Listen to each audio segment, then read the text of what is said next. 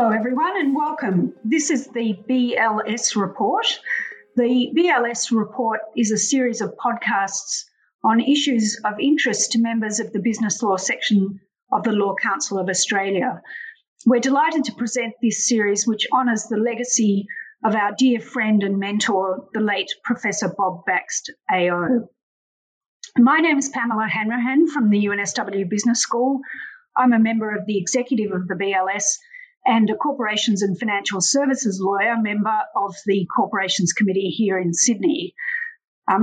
Today's discussion is about corporate tax and in particular the tax rules that apply to multinationals. So as a corporate lawyer, I'm very pleased to be able to welcome two very eminent tax professors. I'm not sure what the collective noun for professors is. I'll have to look it up. But I have with me today Professor Miranda Stewart, who is head of the tax group at the Melbourne Law School and a fellow at the Tax and Transfer Policy Institute at the Crawford School of Public Policy at ANU. And I hope she won't mind me saying a former colleague of mine at the old Arthur Robinson and Hedowicks in Melbourne. And we also have with us Professor Michael Durkis from the University of Sydney. Michael's a tax professor at the University of Sydney and a director of the Ross Parsons Centre at the University of Sydney. Welcome to you both, and thank you very much for making this time available to us today. I said we're going to talk about corporate tax today, and in particular corporate tax for multinationals. What we're going to focus on is a project that I first heard about a decade or more ago in the aftermath of the global financial crisis. It's known as BEPS. Now, my vague recollection in about 2009 was something about a double Irish with a Dutch sandwich, which sounded like a good thing to have in a restaurant, but it's actually about multinational enterprises that exploit gaps and mismatches between different countries' tax systems. So, Michael, can I start with you? Could you just tell us what BEPS stands for and what the problem is that the relevant global institutions are trying to solve? Well, BEPS essentially is just the initials for base erosion and profit shifting. So base erosion generally occurs where you have an interaction of different tax rules that lead to double non-taxation or quite low rates of taxation. And the profit shifting side relates to arrangements which achieve no or low jurisdiction taxation by shifting profits away from jurisdictions where the activity creating those profits take place, and that's usually done by practices that artificially segregate taxable income from the activity that generates it. And during the global financial crisis, when governments were looking for, in 2009 onwards, for certain forms of additional revenue, they began to focus on something that had existed for many years, but they hadn't ceased to tackle or started to tackle. And it was the outrage of various people, particularly in the UK, where they started finding out that there were major companies that were operating in their jurisdiction that weren't paying any local tax. And they also came to the point that there was actual people power resistance. So one of the coffee outlets, Starbucks, people started in protest going into Starbucks, filling the place up, waiting till the police arrived to empty them, and therefore stopping any trade. And then a new group of people would go in and do exactly the same thing after that first group were cleared out. And there's all concerns about the fact that these large multinational corporations were seeming to pay no tax, yet they were all being subject to major cuts in welfare and other services. Yeah, so it was really the issue about the pressure that the revenue was put under in those jurisdictions after the crisis, wasn't it? And so people didn't really understand why, if they went into a retail outlet in London and bought a cup of coffee from, an English business with English staff in it, presumably generating profits, but the company wasn't paying any tax on those profits in the UK because of arrangements that have been put in place around to move the profitability into a lower tax jurisdiction. Is that sort of the nub of it? That's the number. That's what essentially was happening, that through copyright agreements and use of intellectual property, they were able to charge amounts that would absorb all the profits that were generated within the UK, within Australia, in a number of developed economies. Miranda, can I move on to you? We often talk about this first phase of the BEPS project, which began, as we say, back in 2008, and it's said to have run through to about the middle of the last decade, so 2015. Can you tell us what was involved with that first phase and what it achieved? Yes, so well, it created an acronym, BEPS, which had never been an international tax concept previously. So as you say, after the global financial crisis, the governments were looking for revenue, and at the same time there was increasing concern about multinational enterprises perhaps not paying what was thought of as their fair share of tax. And the OECD initiated a project which had 15 actions, each of which were intended to address different aspects of this issue of base erosion and profit shifting. Some of them were administrative. For example, the idea that businesses should be required to report their profits on a country-by-country basis to different countries so that those governments could then share information. Some of it was substantive, what we would think of as substantive international tax rules. For example, one of the actions meant that countries agreed to close up some loopholes in the international tax regime, for example, for hybrid instruments, hybrid debt equity instruments, for example, or situations where taxpayers were double dipping, getting a deduction in two countries or an exemption in two countries for the same transaction. So some of it was that sort of anti-abuse, and some of it was about business presence. So that there was a series of very detailed technical reports, lots of consultation with business, and actually a substantial treaty amendment through a rather innovative multilateral process, and amendment of many domestic country laws. Unfortunately, it just didn't resolve all the fundamental issues. Still, it must have been a very significant step forward to achieve that kind of multilateral cooperation resulting in domestic law reform. I know in corporations and securities that's incredibly difficult to achieve.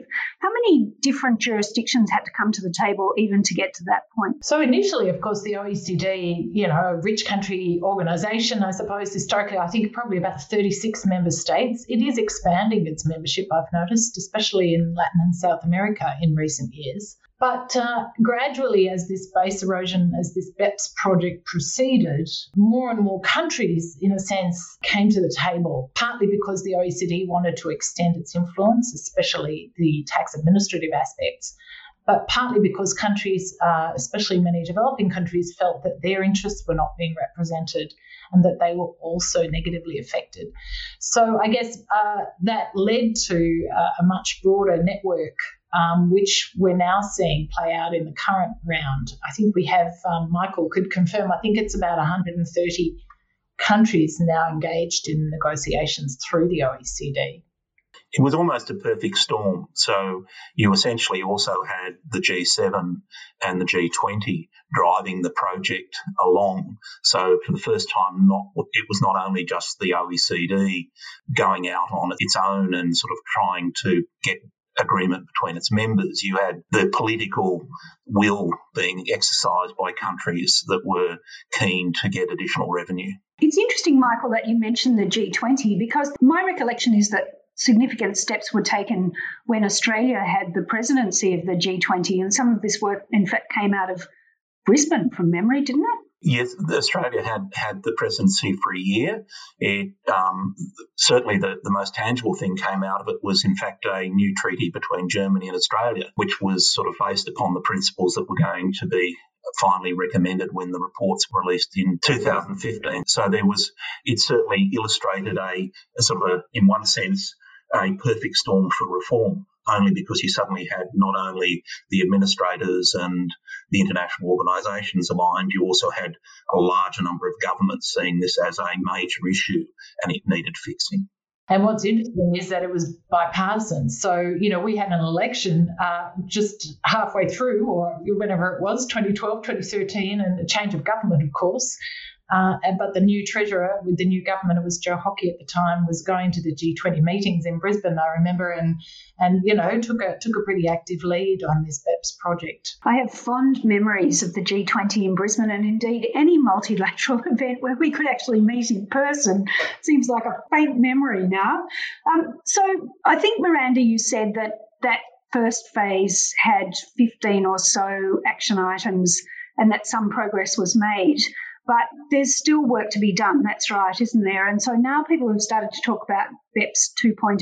Could you tell us about that? Yes, that's right. So I guess the first phase, what the OECD has historically been very good at is helping to alleviate double taxation, remove barriers to trade and investment, remove excessive tax barriers. And what BEPS required the OECD and member states to do was actually to close loopholes and to start to potentially expand the ability for countries to tax. So you can imagine that was controversial. The first action item was about the digital economy, and there was a big report written, but no decision made in BEPS 1.0 because nobody quite knew what to do. And so BEPS 2.0 is, in a sense, trying to take that first action item about how to tax the global digital economy, whatever we might think that means, in this new world. And so it has two pillars, which are an attempt to bring that tax to what you might think of as global intangibles, sort of super profits in some sense. Thank you. So you're listening to the BLS Report. I am Pamela Hanrahan, and we are talking with Professor Miranda Stewart and Professor Michael Durkis about BEPS 2.0 and the challenges of taxing the digital economy. So, Michael, is this really just a problem about US big tech?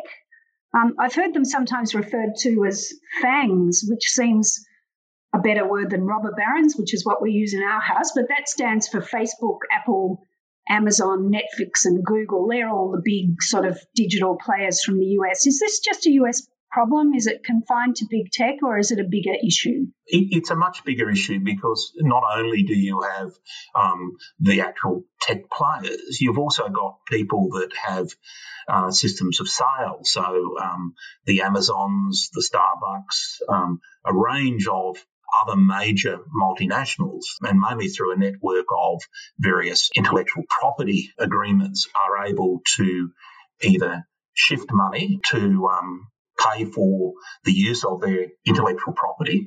And in the case of some of the retailers who have their next day delivery, exploit gaps in the treaties which allowed them to create huge warehouses in countries. But those warehouses were not considered to be sufficient presence to give rise to a branch or a PE such that some taxation could be levied. So I could go onto a website here in Sydney and order goods that are shipped to me the next day from a warehouse in Western Sydney, but that transaction's actually not taking place in Australia for tax purposes. Is that right? That's right, because when you go online, what you do is you usually enter into a contract, and that contract is a sales contract that is concluded in another jurisdiction. So therefore, there is no source of money coming from that contract. Now, the only way you can establish that warehouse in wherever it be in the Geelong or whatever else is a place of earning income is if it actually does something. But if it merely just stores the equipment and sends it out, then traditionally under our treaties, that wasn't sufficient to create a place of earning. You see similar sorts of things when you look at, say, phone contracts. So when you enter into a phone contract, what you'll do is you'll purchase the physical item from a store, being the hardware, but you will also enter into a secondary software contract. And that contract, which is for the software that runs the phone, the intellectual property, that is all charged. That contract is entered into. You enter into it online, and therefore that contract is physically entered into in Singapore. So you divide a product like a phone up into two parts, the hardware and the software. The software carries the higher cost value and the greater profitability. That profitability is then shifted to Singapore, and the phone is just plastic and metal, and it's sold in Australia for very little profit. The implications of that for fintech must be extraordinary. I'm, as you know, pretty interested in financial services regulation, and we are seeing enormous strides forward in fintech, and there are a number of fintech players, neobanks they're often referred to as, that are starting to come into Australia, and we expect that they will garner significant market share, particularly as people have become more comfortable about doing transactions of all kinds online during COVID. So that's interesting to me. I hadn't realised. I mean, I sort of understand the idea that if I watch a movie that's, sitting on a computer in a different country, maybe that transaction's not taking place in Australia, but it sounds like it's much wider than that. And it's all based upon our whole historic background to what we considered we could tax and we can't tax. And so you either tax residents on their worldwide income, or you taxed people on transactions they conduct within your jurisdiction. But we used to tax goods, which used to be the dominant item of trade, through direct taxes, through customs duties and the like going through ports. Now, if you no longer have to have a physical point of entry, it can be multiple point of entries through anyone's individual computer. It gets very difficult to say that how do you tax that amount of sales income, and is this any different to days gone yore where a catalogue would arrive and you could order off a catalogue and it would be shipped into Australia? There is really no fundamental difference. The contracts were always offshore. They're selling only a product into Australia. They're not keeping any jurisdictional claim here. So, therefore, there's nothing to tax other than at the entry point, and that is often very difficult when you're dealing with pure transactions of buying media content or music or software. Yeah, and if I bought instructions for a 3D printer and then printed my goods myself in my own house, I imagine that would create similar problems. Miranda, what Michael's been talking about sounds like a really difficult nut to crack, which is why Kevin Pose always used to say to me, that's why tax lawyers make so much money. It sounds like a difficult problem. How does BEPS 2.0, through its Pillar 1 and Pillar 2, try and address those issues? This BEPS 2.0 is about the corporate tax. So what we historically have is a tax on corporate profit, of course, and we usually have separate entity recognition around the world, and that's what contributes to this ability for M&Es to do BEPS, right? They can manage within the corporate group globally. They have control over contracting, over transactions, over location of intellectual property, and so on, as Michael has explained. The other side of it, which is more easily solved actually, is the application of consumption taxes. It's not straightforward, but so our GST, for example, Australia just recently introduced in 2017 and 18 what we called the Netflix tax, which was the ability of the Australian government to collect GST on digital downloads from offshore platforms or offshore suppliers. So the BEPS issue is about corporate profit. And the Pillar 1 is this question exactly that Michael was explaining about nexus. How do we identify which country has the entitlement to tax some of the profit from a large M&E selling into digitally in some way selling into that country, the location of the consumers, the location of the Facebook users or the signed up users of Instagram or whatever, and then how do we attribute profit? How much profit should go with that? BEPS Pillar 2 does something a bit different. It's about the residence country, if you like, the country where the multinational is based. And it's a kind of minimum tax. So it would allocate power to that country internationally in the system to, if a transaction was taxed below a certain amount at a zero rate or a very low rate somewhere around the world, then a minimum tax, kind of a base eroding tax, if you like, would kick in. So we have two pieces, and both pieces are currently being very closely negotiated in secret at the OECD. So that second one, where you're talking about the domicile of the multinational enterprise. Is that something that's easily manipulated? Do people just say, my enormous business is located in this tax haven? Or how do we decide whether it's a company that's resident here or elsewhere? Well, residence is able to be manipulated. And in fact, in the US, we've seen before the President Trump tax reform, so the US did a big tax reform that was enacted in December 2017, which actually did address some of these issues for US multinationals. Before that, we were seeing quite a lot of what are called corporate inversions, where US multinationals, for example, some of the big pharmaceuticals companies, kind of reverse their holding structures so as to reproduce residence in a foreign jurisdiction, probably a low tax country, instead of in the US. So that's certainly possible. But for these large global corporates, it's not that easy, I think, for them to move the residence of their parent entities. They're usually listed, Google, Alphabet. The FANGs are US corporates. The US would be pretty cross, I think, if they left the US, and it's not that easy in terms of their market. So residence is maybe a little less easy to manipulate than this idea of where they do business. It's interesting for corporate lawyers, of course. While you were talking about that, I was thinking about James Hardie moving its home country many years ago, which has resulted in a series of really interesting corporate law cases. Yeah, precisely. I mean, corporates do that for corporate liability reasons or other reasons, and they also do it for tax. When the cost or the barrier is big enough, they'll find a way. It's interesting, Miranda, that you mentioned those US tax reforms. I know that at the beginning of this year, which seems like dog years ago with this COVID, but back in January, I was aware there was a dispute between the US and France over a digital services tax that the French had introduced or were proposing to introduce. Came to my attention, of course, because the US was threatening to put 100% tariff on French champagne, which seemed like a very, very severe response to me. But can you tell us maybe a little bit about that dispute between the Americans and the French? Does that touch on these issues? Yes, so France has actually gone ahead and enacted this digital services tax, but I think is perhaps holding fire, is not collecting it at the moment because of these OECD negotiations.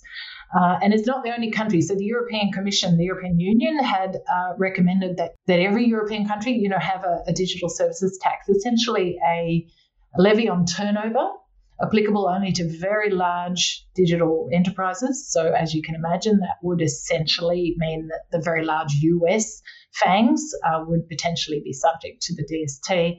And it was a fraction of the revenue or turnover that they would derive in that country from users or sales in that country or advertising sold in that country.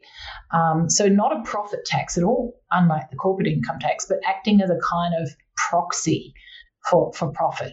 The US sees it as a discriminatory trade barrier, and there was a rather public stoush between US Secretary Mnuchin and the French Prime Minister, I think, and even between Macron and Trump earlier this year. We're not quite sure what's going to happen with that, but it's a bargaining lever in the current negotiation. So the French essentially said to a company like Amazon, we'll just tote up how many sales you have in France and put a tax on them and collect that from you in France. As simple as that? That's right. It was sort of, I think the French proposal was 3%. Michael may remember 3% of gross revenue over certain thresholds. In fact, India was a first mover. They initiated what they called digital services, a sort of digital levy, advertising levy, I think they called it, at 6% of revenues on Google, and they've been collecting it quite successfully for the last few years. So a number of countries are looking at it now instead of relying on the corporate income tax. Presumably, Michael, as the share of global trade moves from trade in physical goods to digital trade, this must be an incredibly significant issue for the whole rest of this century. I think it will remain so, partially because of the value of particular intellectual property. So if you can dispose of the rights to use your intellectual property out of the US, and you can place the ownership of that intellectual property in a very low taxing jurisdiction or a no taxing jurisdiction, then obviously that jurisdiction can charge everywhere outside the US, which uses its intellectual property, royalties. And if you choose the right country to tailor your royalties through, like the Netherlands, that don't charge any withholding taxes on royalties on the way out of the EU, then you're able to move large sums of, well, one, charge what is arguably under the current valuation rules an appropriate price for the use of that intellectual property, but effectively you're shifting profit from the places the jurisdictions where companies are located paying that royalty to places like the Netherlands Antilles or Bermuda. And not that the money sits there for very long, it's usually then circled back as loans back into the global enterprise. And it may, in fact, commission its own development of intellectual property within the US, which, because they're the ones who are paying for it, it remains the copyright on their intellectual property going forward, and it perpetuates the cycle. Thank you. The voice you can hear at the moment is Michael Durkis, Professor of Tax at the University of Sydney, and we also have with us Professor Miranda Stewart from the University of Melbourne, and we're discussing BEPS and the new changes or proposed changes for taxing the digital economy. I wonder if I could bring you both back just to the Australian implications of these changes. Are we a significant player in this space? Is it affecting tax administration in Australia? Maybe starting with you, Michael. There's been major changes to tax administration in Australia as a result of this. We've entered into a multilateral agreement on assistance in tax matters, which is a purely administrative multilateral agreement between about 137 tax authorities across the world in various jurisdictions, and that has fairly extensive powers for exchange of information. It also provides for debt collection in some limited cases, and also service of documents. So you combine those with our treaty changes, disclosure rules that have arisen directly out of the BEPS measures, country-by-country reporting and the like. And what we've seen in our domestic law is provision after provision being inserted to facilitate these exchanges to occur. So it is a huge area of intellectual change. We don't realise how vast the exchange arrangements currently operate at quite a number of what were formerly called tax havens, but because we have agreements with them now, they're referred to as low taxing jurisdictions, will exchange information on request from Australian revenue authorities. Yeah, when you think about the extraordinary stimulus and support measures that governments all around the world have put in place to support the economy through and hopefully after the pandemic, we really need a robust tax base, don't we? And we need to solve these problems. Miranda, what do you see as the prospects for the next decade in this area? Well, I love a 10-year prediction, especially after COVID-19, Pamela. Michael's already explained the administrative implications, and I think those are only going to continue. So probably the biggest thing that's come out of BEPS in terms of tax management and taxpayers, the relationship between governments and taxpayers in Australia and globally has been administrative. And we're going to see this continual tightening, data sharing, and increased capacity to collect. We're also going to see GSTs and VATs extended to these global digital transactions. So where that leaves us uncertain is what's going to happen with the corporate income tax globally. There's a lot of debate about whether there'll be any deal done for BEPS 2.0, this sort of, but in some ways BEPS 2.0 is still rather narrowly focused. It's still really just about, these use of digital platforms or methods to sell into countries. Probably we'll see some solution at the margins there. It leaves the bigger question about how we should allocate profits for large multinational corporates. around the world, whether, recognising separate entity status of companies and looking at arm's length dealing is the way to go. And especially for a country like Australia that does still so much resource exporting, BEPS 2.0 doesn't really deal properly with how we should tax our big corporate multinationals. So I think these debates are going to continue. What I'd like to see, though, is avoiding some sort of trade war, but it's really, in my view, going to turn on the US election to sort of see what happens next in this space. And what we can confidently predict about the US election is zero. Exactly. It's really hard to know what's going to happen. Well, what either this or the next US president, what steps they would take in this arena.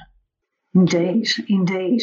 We've been talking with Professor Miranda Stewart from the University of Melbourne and Professor Michael Durkis from the University of Sydney about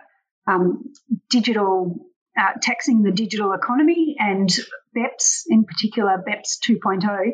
Thank you both so much for your time. It's of great benefit to all of the members of the business law section of the Law Council of Australia to have your expertise on this topic, which I suspect is going to remain very live for the next little while at least. So thank you again, both of you, for your time.